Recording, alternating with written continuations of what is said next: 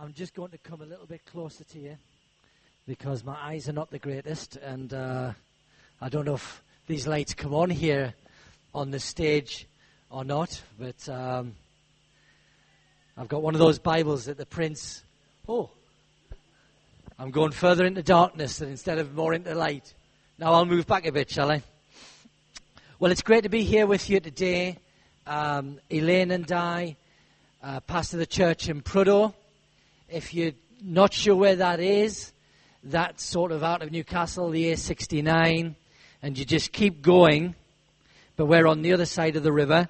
We're 11 miles from a place called Hexham, so you're bound to know Hexham, and if you get past us, it's sheep.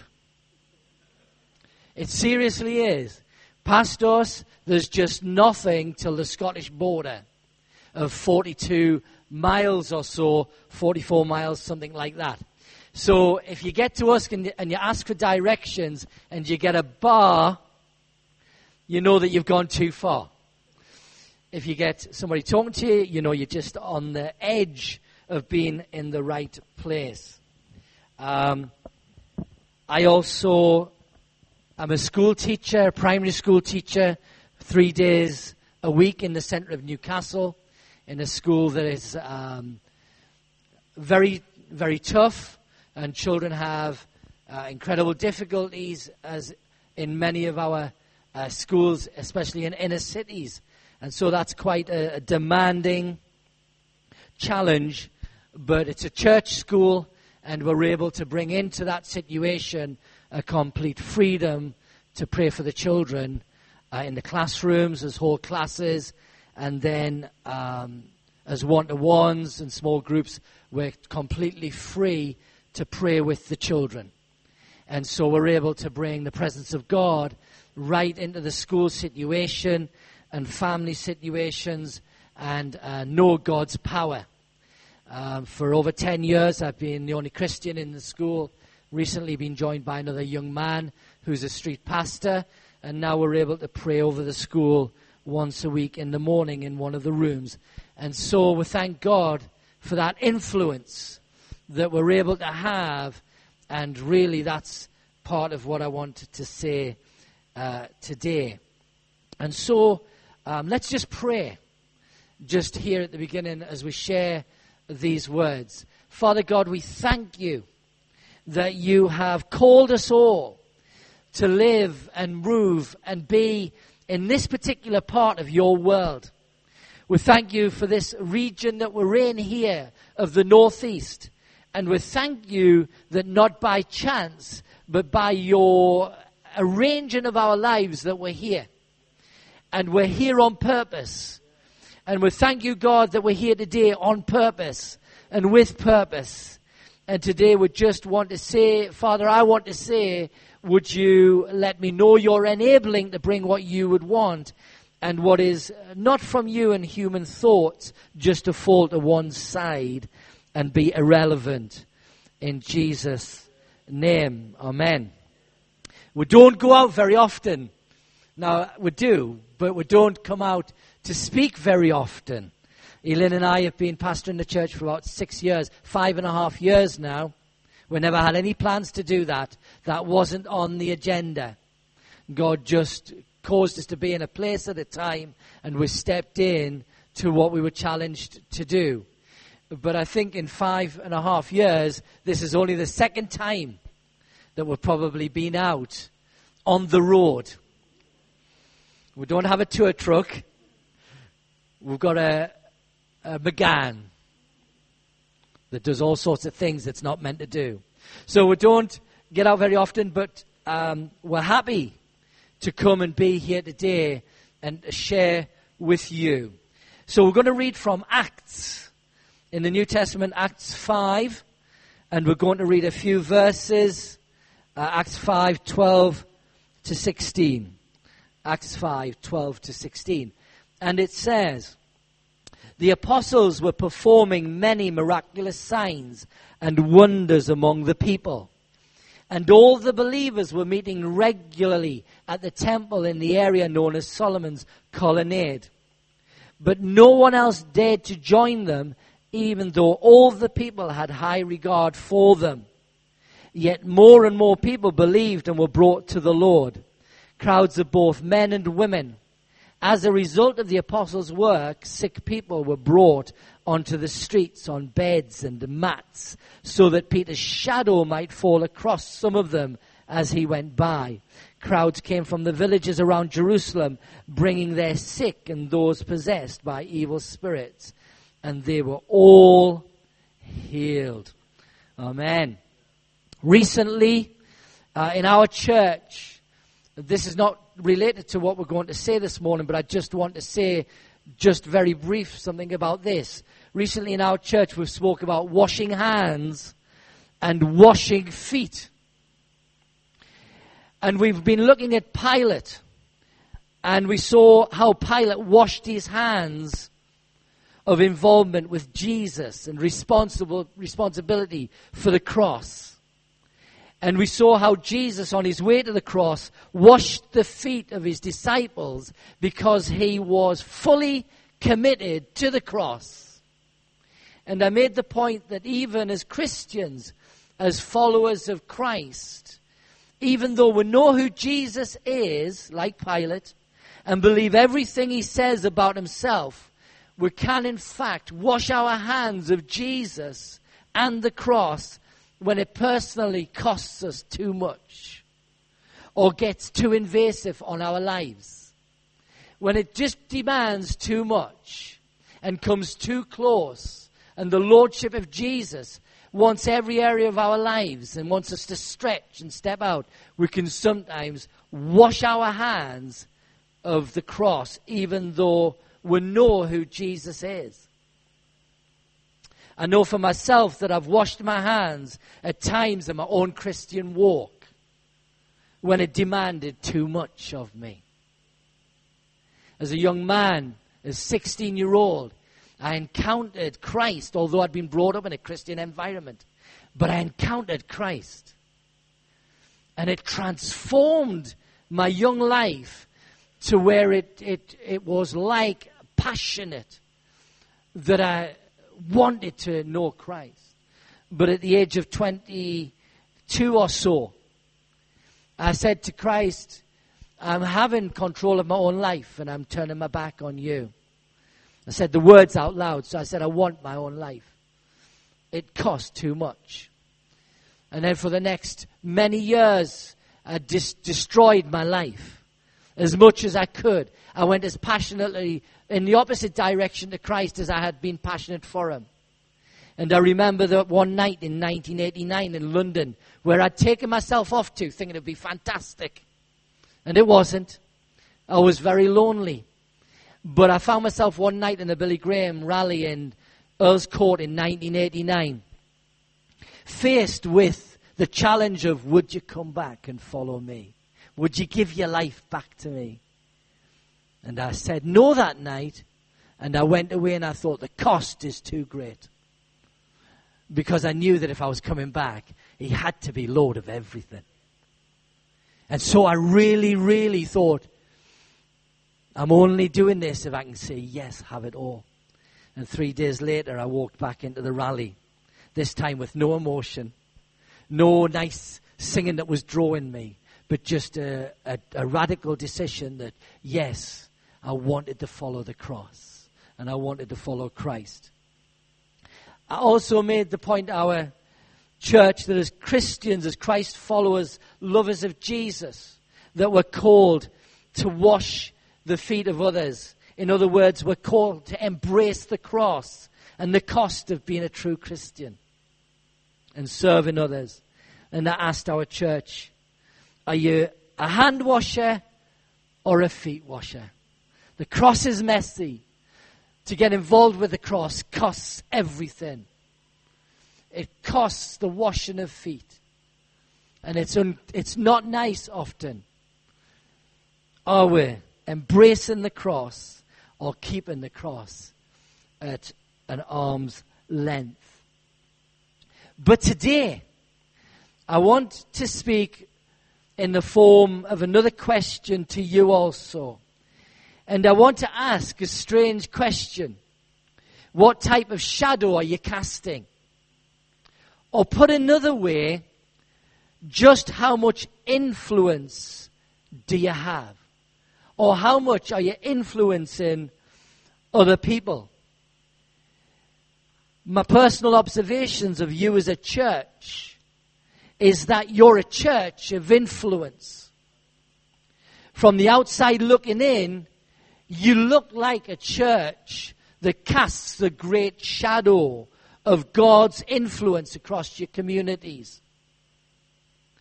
I felt that last week when we were at Redcar and saw the embracing of the cross, the washing of feet as you looked out over the town of Redcar.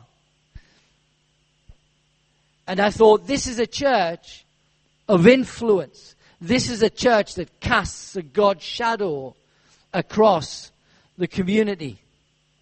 However, I felt still led to bring this message to you this morning. And I'm speaking to you as a whole because I know that you seek to reach Billingham, Stockton, and Redcar. But I'm speaking to you as a whole about influence today. We joined the apostles in Acts 5. And just for the context of Acts 5, it's the early days of the church. In chapter 1 of Acts, Jesus has returned to heaven. He's gone back to the Father. In chapter 2, the Holy Spirit has come with power. And the people have experienced the infilling of the Holy Spirit. The Holy Spirit's here today. The Holy Spirit is in this place today. And if you were just enjoying that worship and encountering God, you'll have encountered the Holy Spirit. As interspersed in the songs of worship, we heard the Holy Spirit breaking in and speaking to us.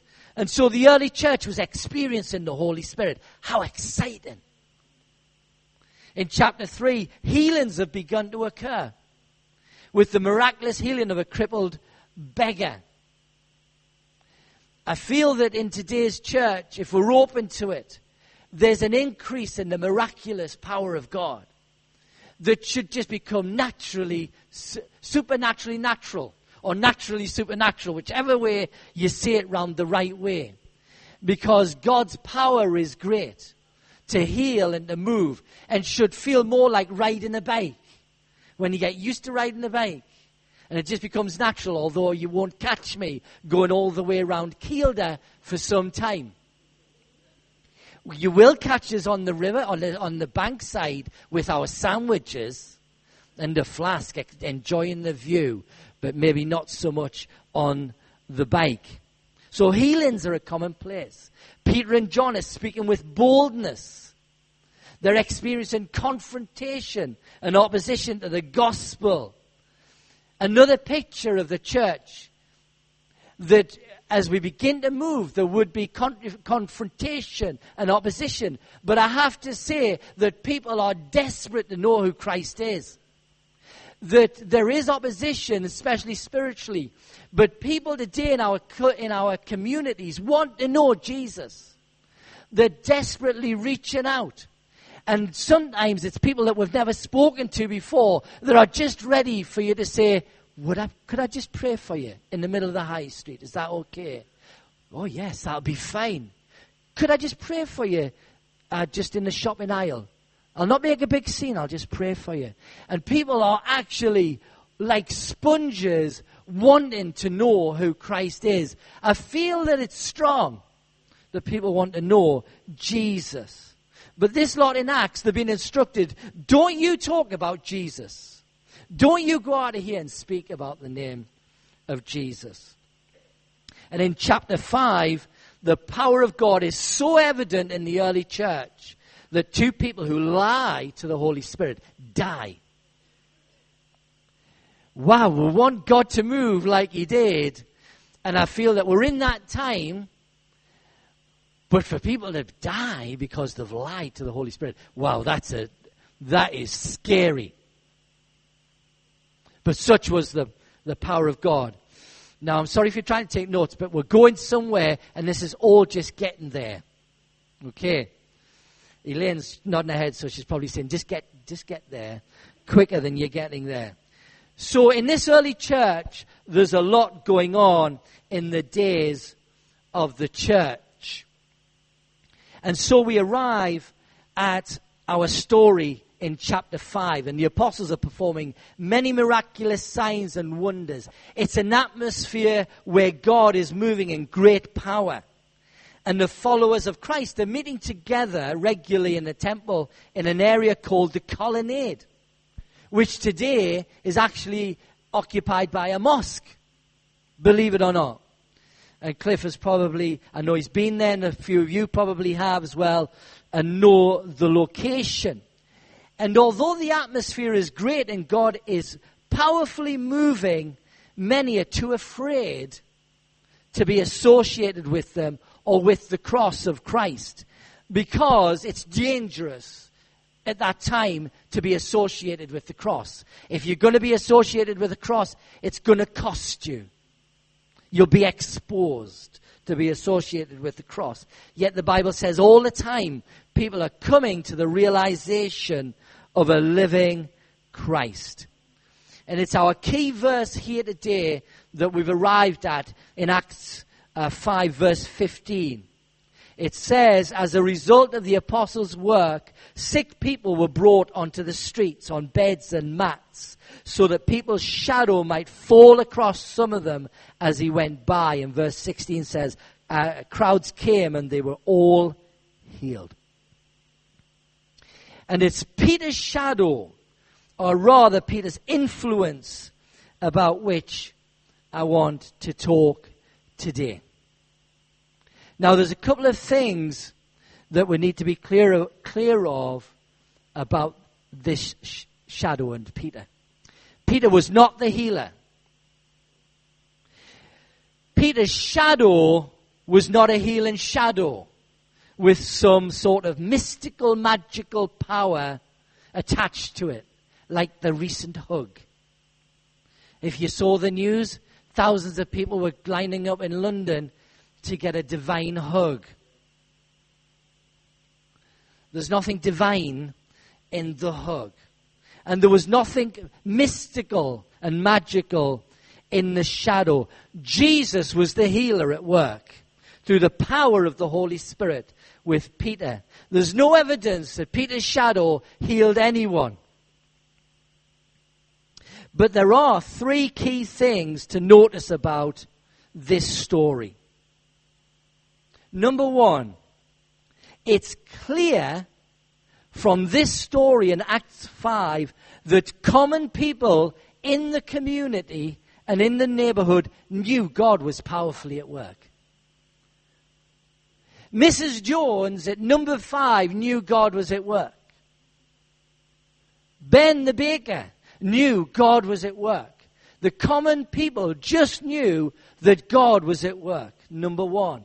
Number two, the common people in the community wanted to be as close to the people who had the power of God working in them. Common people, number two, common people in the community also knew who it was God was working through. So number one, they knew God was at work, but number two, they knew who God was at work through. And number three, and this is exciting, common people in the community wanted to be as close as it was possible to get to the people who had the power of God working in them, even if it meant just being in their shadow. What an amazing few things from this. People knew God was at work. They knew who God was at work in, and they knew that it was good to be around those people.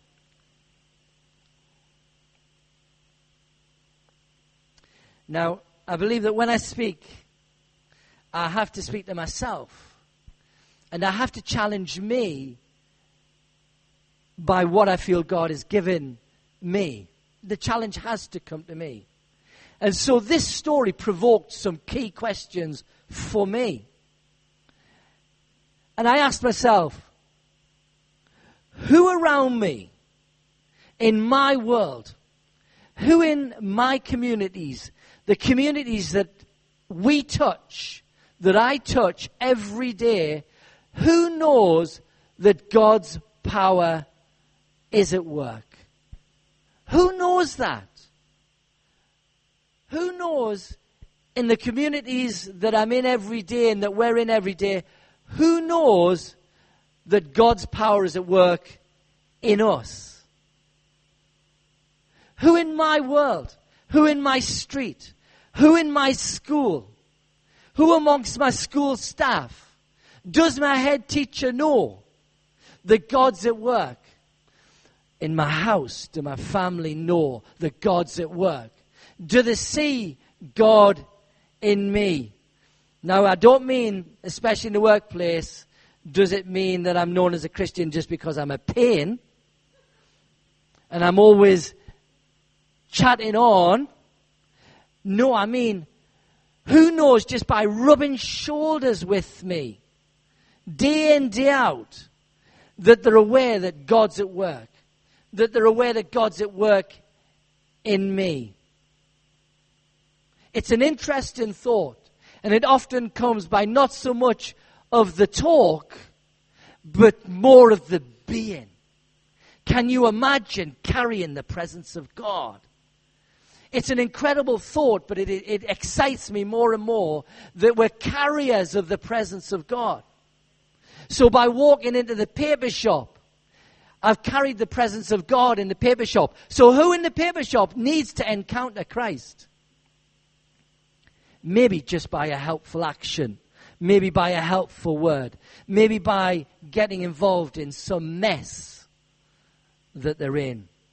Who in my world and in the communities in which I operate, I ask myself, wants to be around me because God is in me and coming out of me, touching other people?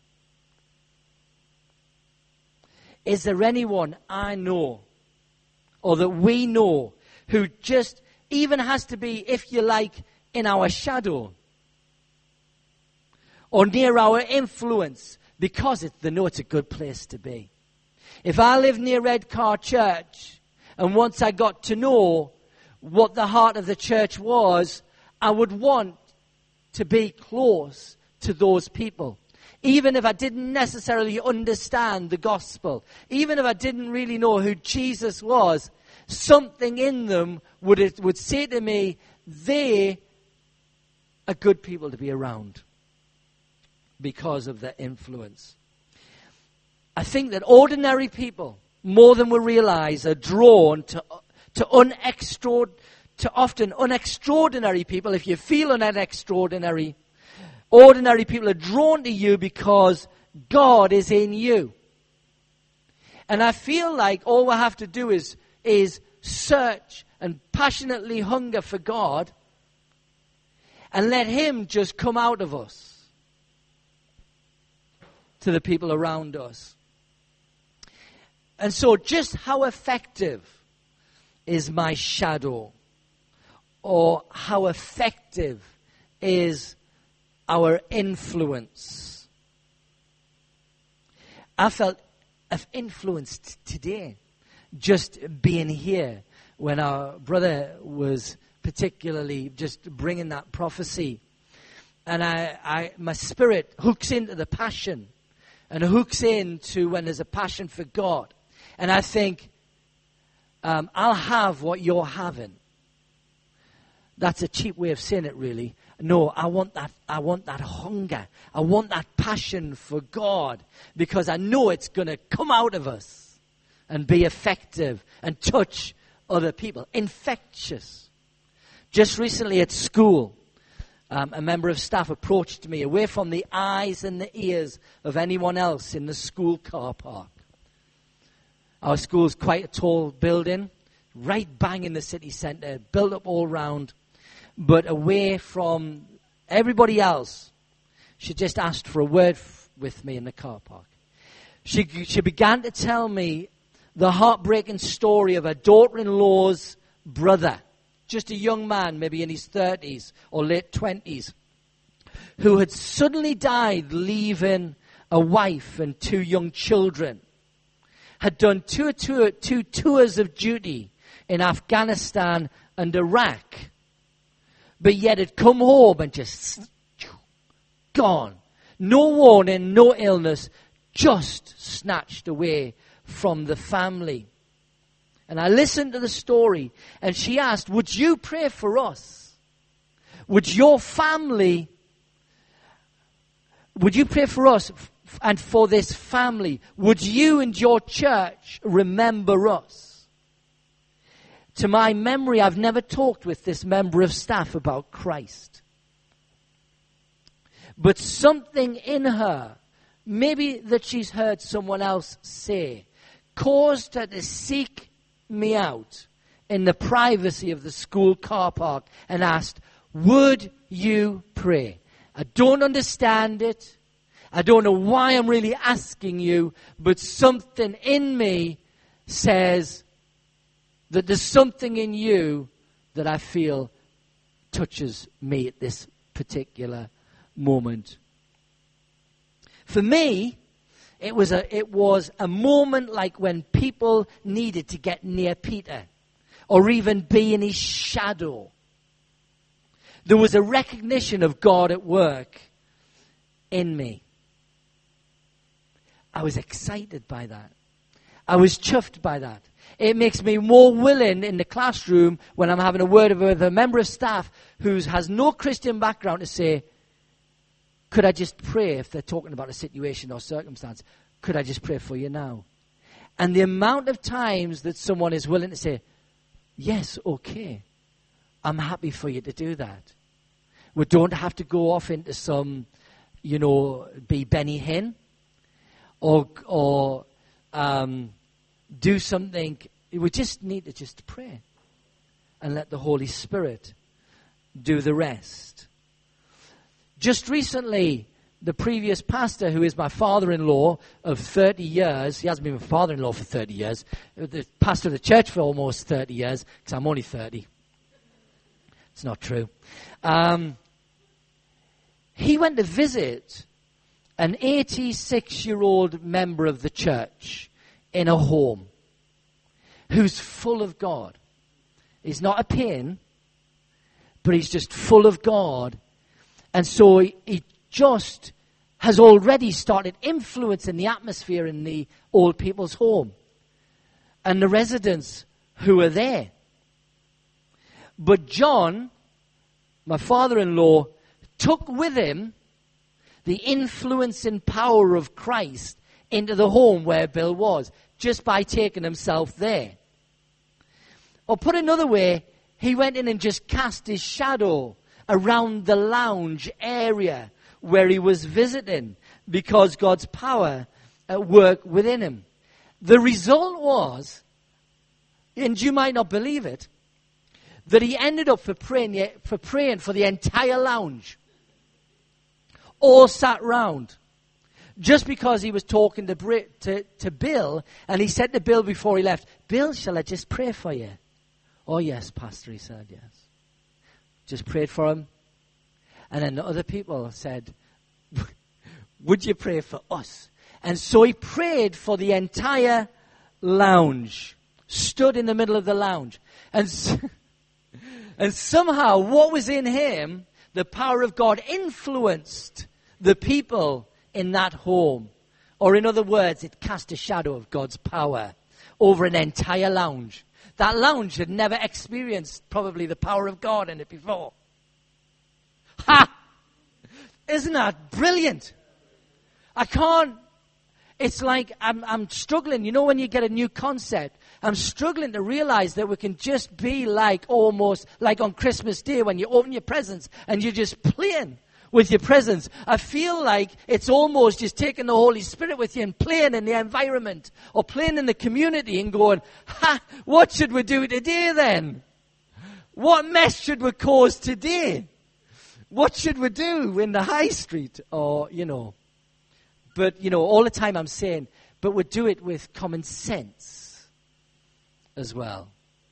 But somehow what was in John, the power of God, influenced the people in that home, cast God's shadow.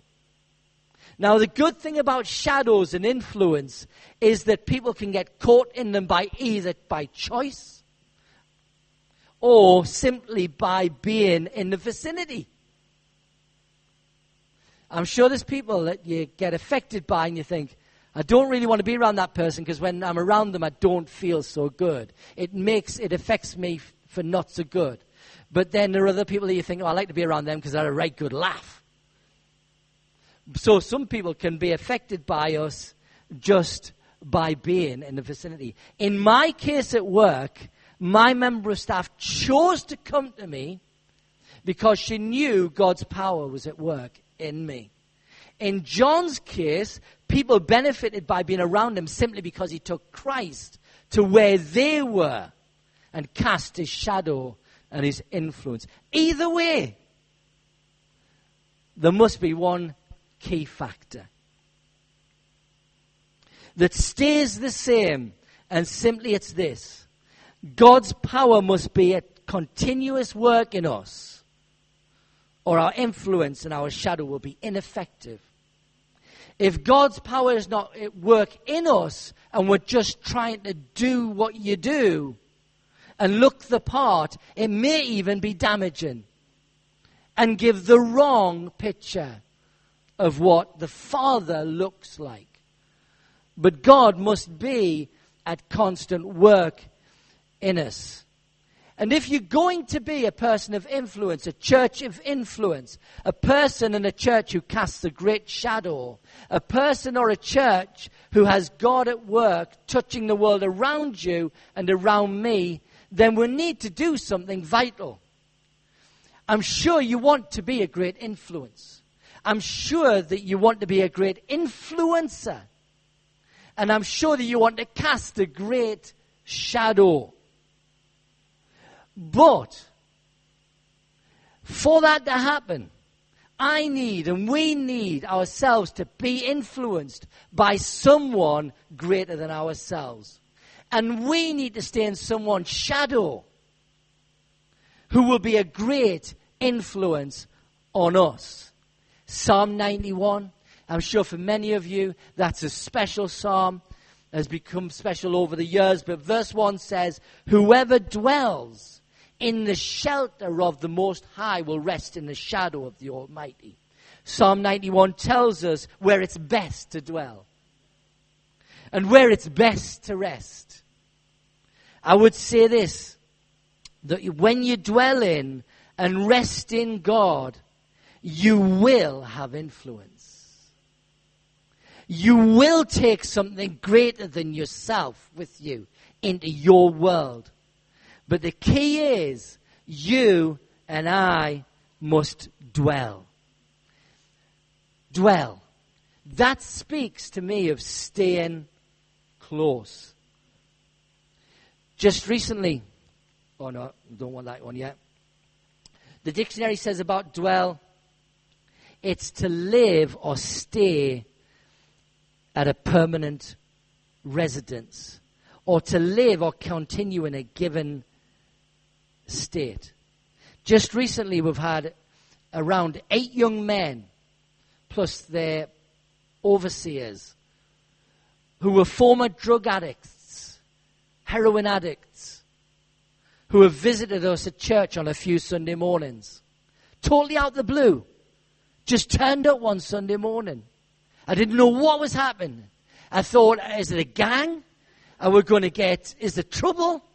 They just all piled in. But I was thrilled when we found out who they were and where they had come from. And they'd chosen to come to us. They'd actually been to another church, and another church had asked them not to come back because they had said, we don't really feel that you fit in here with us. But they came in looking, in various states of recovery, really. And they're part of a Christian rehabilitation unit just 11 miles from us. And last Sunday I talked with one of the young men following the service. He told me that of his 5.5 years on the street with no permanent home, no permanent place to rest and shelter in. And he told me how one day he walked into a Christian drug center on the South Coast and said he was desperate and he needed help. Within 2 days, they linked him to a Christian drug rehabilitation home. And for the last 3 years or so, he's known what it's been like to dwell, to rest in a place of residence under a great influence. It's an incredible thing to see. I want them to come back. I want them to journey with us. I want to bring something else. But he knew what it was to come to dwell, to stay somewhere in a place of safety. Young's literal translation of this verse in Psalm 91 says, "He who is dwelling in the secret place of the Most High, in the shade of the mighty, lodgeth habitually." It sounds like Shakespeare, doesn't it? Lodgeth habitually. In other words, they make a habit to stick close to God. I wonder, what would you describe in your life as a habit? This is a great habit, to stick close to God, to stay in His influence, in His shadow. The great thing is that we don't have to look like each other spiritually. Do you ever compare yourself to someone else in the church, or someone that seems higher up the pecking order? Do you ever think, I can't compare with them spiritually. I don't really know enough. Well, this is a good thing. We don't have to compare ourselves spiritually with anyone else. We don't even have to be a spiritual giant. Quite simply, we just need to want to love God more, to know Him better than we do now, to allow His Spirit greater influence in our lives, to encounter Him more on a personal level. All God needs for that is your heart to go, "Dad, I want to be closer to you." That's it. Bingo, you're in. The door's open. Pass go, collect £200. Don't go to jail. Just a heart that says, "I'm hungry." When God sees that in you or me, no matter who we are, He meets us. And our influence, because of God at work in us, is greater, more powerful. James 4, verse 8. I'm trying to go dead quick because I don't know what time was meant to stop. I'm almost there. James 4, verse 8 says, "Come close to God, and God will come close to you." The King James Version says it this way, "Draw nigh." If you remember the older words, draw nigh to God, and He will draw nigh to you. In other words, God says, if you will, I will. If you will, I will. If you won't, but if you will, I will. So if you dwell, if you stay close to God and pursue God, God will meet us. And our influence will grow. Guaranteed. Guaranteed. As a parent, I wonder if you're a parent. We've got a teenage daughter, 18. We suddenly got a teenage boy, 18. On the street, got involved with our daughter. He now lives with us. It's been like suddenly just having a new baby, but they're 18 straight away. I had no experience of an 18-year-old boy, with quite a few difficulties. And so it like went past the creche. We went past all the Pokemon and all of those things that I had to go and see with Rebecca. And we just went straight to the 18-year-old lad. And so we're parents, in a way, to two 18-year-olds. But I wonder if you're, as a parent, ever remember any of these phrases that you might have said to your children. Here are some from our house growing up. "Were you born in a barn?" It usually meant you're leaving the doors open all over the place and the house is getting freezing. "Were you born in a barn?" Here's another one. These are from my dad. "You have more money than sense." When I was 24, I got my first car. I was so pleased with it. It was an old Ford Escort. Like in the it was early 1980s. So there wasn't really this really square Escort. It had this funny grill that went along and then sort of oblongy lights at the end. It was black. It had a spoiler on the back stuck on. It had on the window these things that made it look, and the front had something raised up on the bonnet, and it had something called a Weber or something in, and it made it raw. And I thought it was fantastic. The wheels on it were alloy, and it had bucket seats, like racing seats that you sat in. And I was amazed at it. And I took it down to my dad on the quayside in Newcastle, drove it down. I was so pleased with it. And I could see his face as he came along after he parked up his truck, like this. And I thought, oh. And he says, what have you got there? And I said, isn't it fantastic? And he went round it. Now, my dad, this happens when you get to 60. And if you've got a dad like this, you probably know. When they have to check something, they start doing this. And if it's not broken or it's not going to fall off, it will by the time they're finished knocking it. And so he's going round and he's knocking it and banging it and he's going, you've got more money. How much did you pay for this? And I told him, he says, well, you got more money than sense. And he was right. It only lasted 6 months and blew up. One of the reasons was, he said, go and put oil in it. Well, I didn't know how much you had to put in, so you usually put a litre in.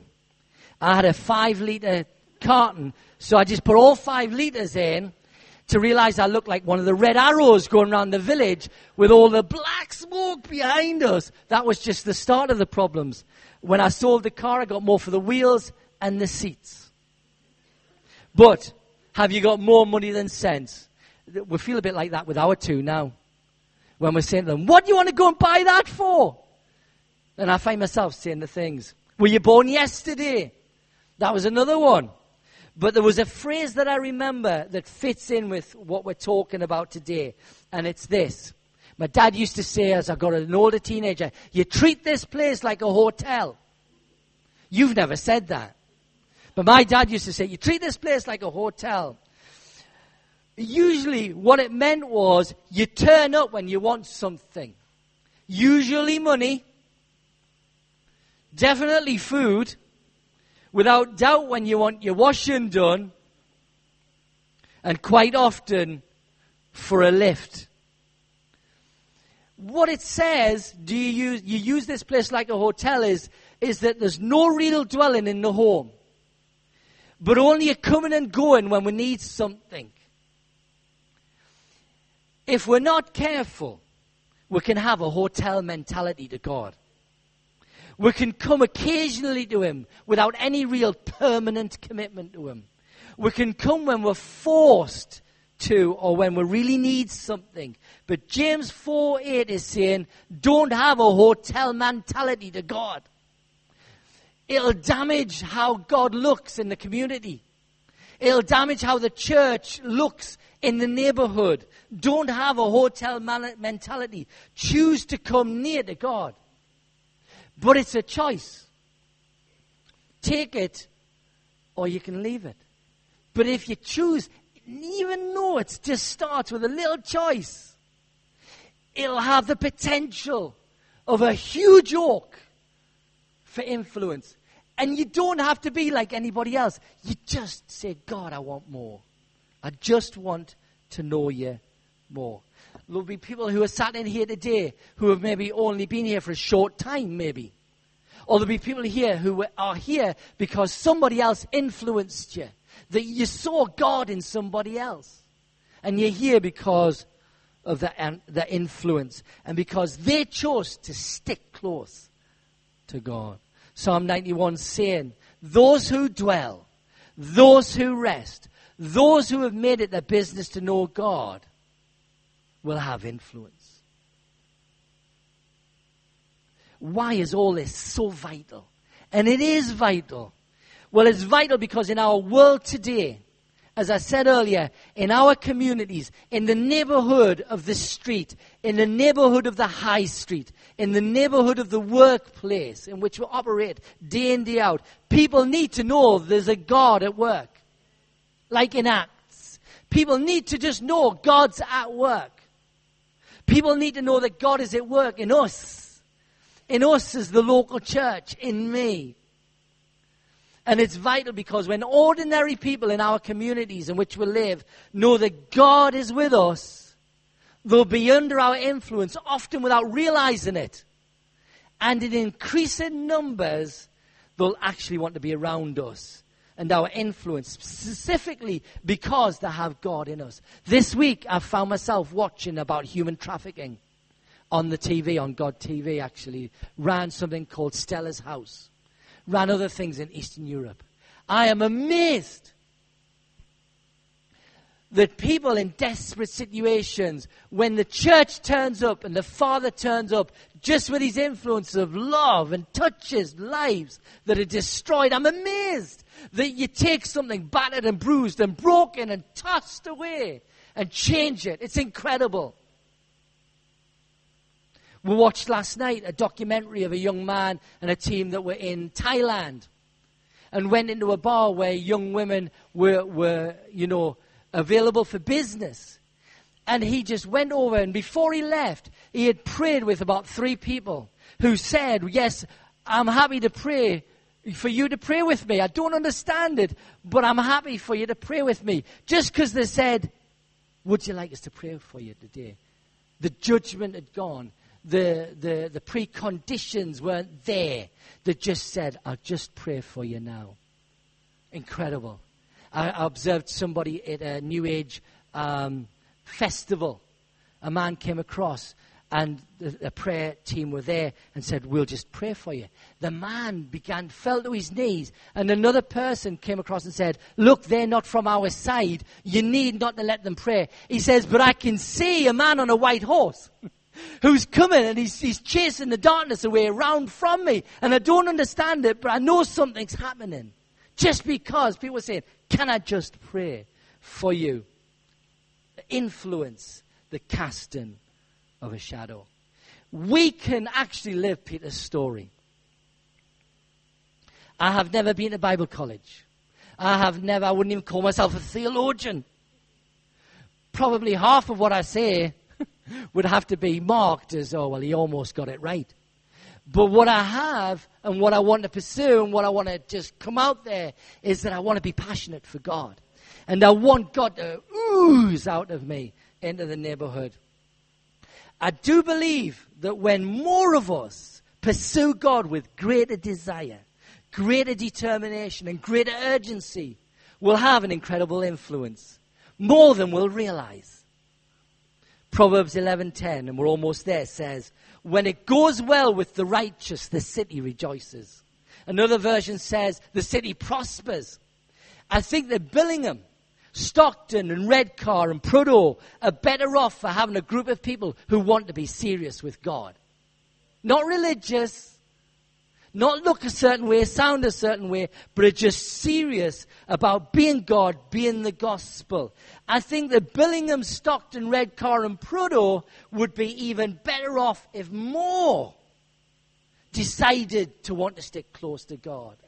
I think our high streets are influenced because we're here carrying him in and out of the shops. I think our workplaces and neighborhoods are influenced by the shadow of God's presence we cast across it. How much influence do you have? How much would you like?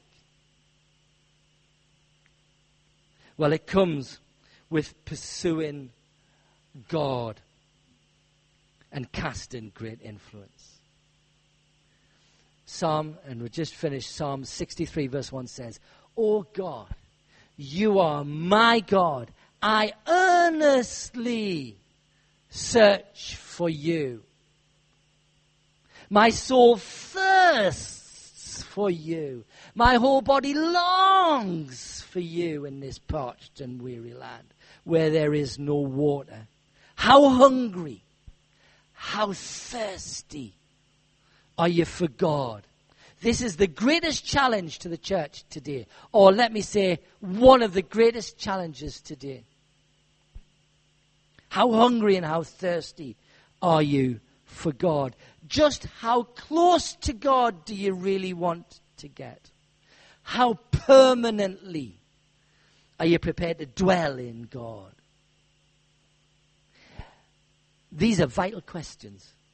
Because our influence, the casting of our shadow over this community and over the communities of our northeast in which we live and move depend on it. Can I encourage you today? Get hungry.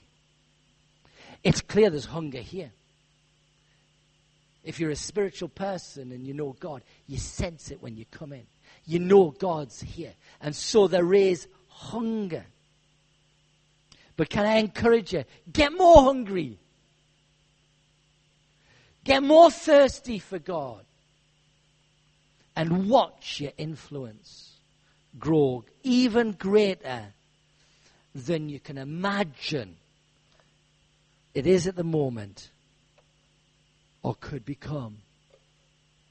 Amen.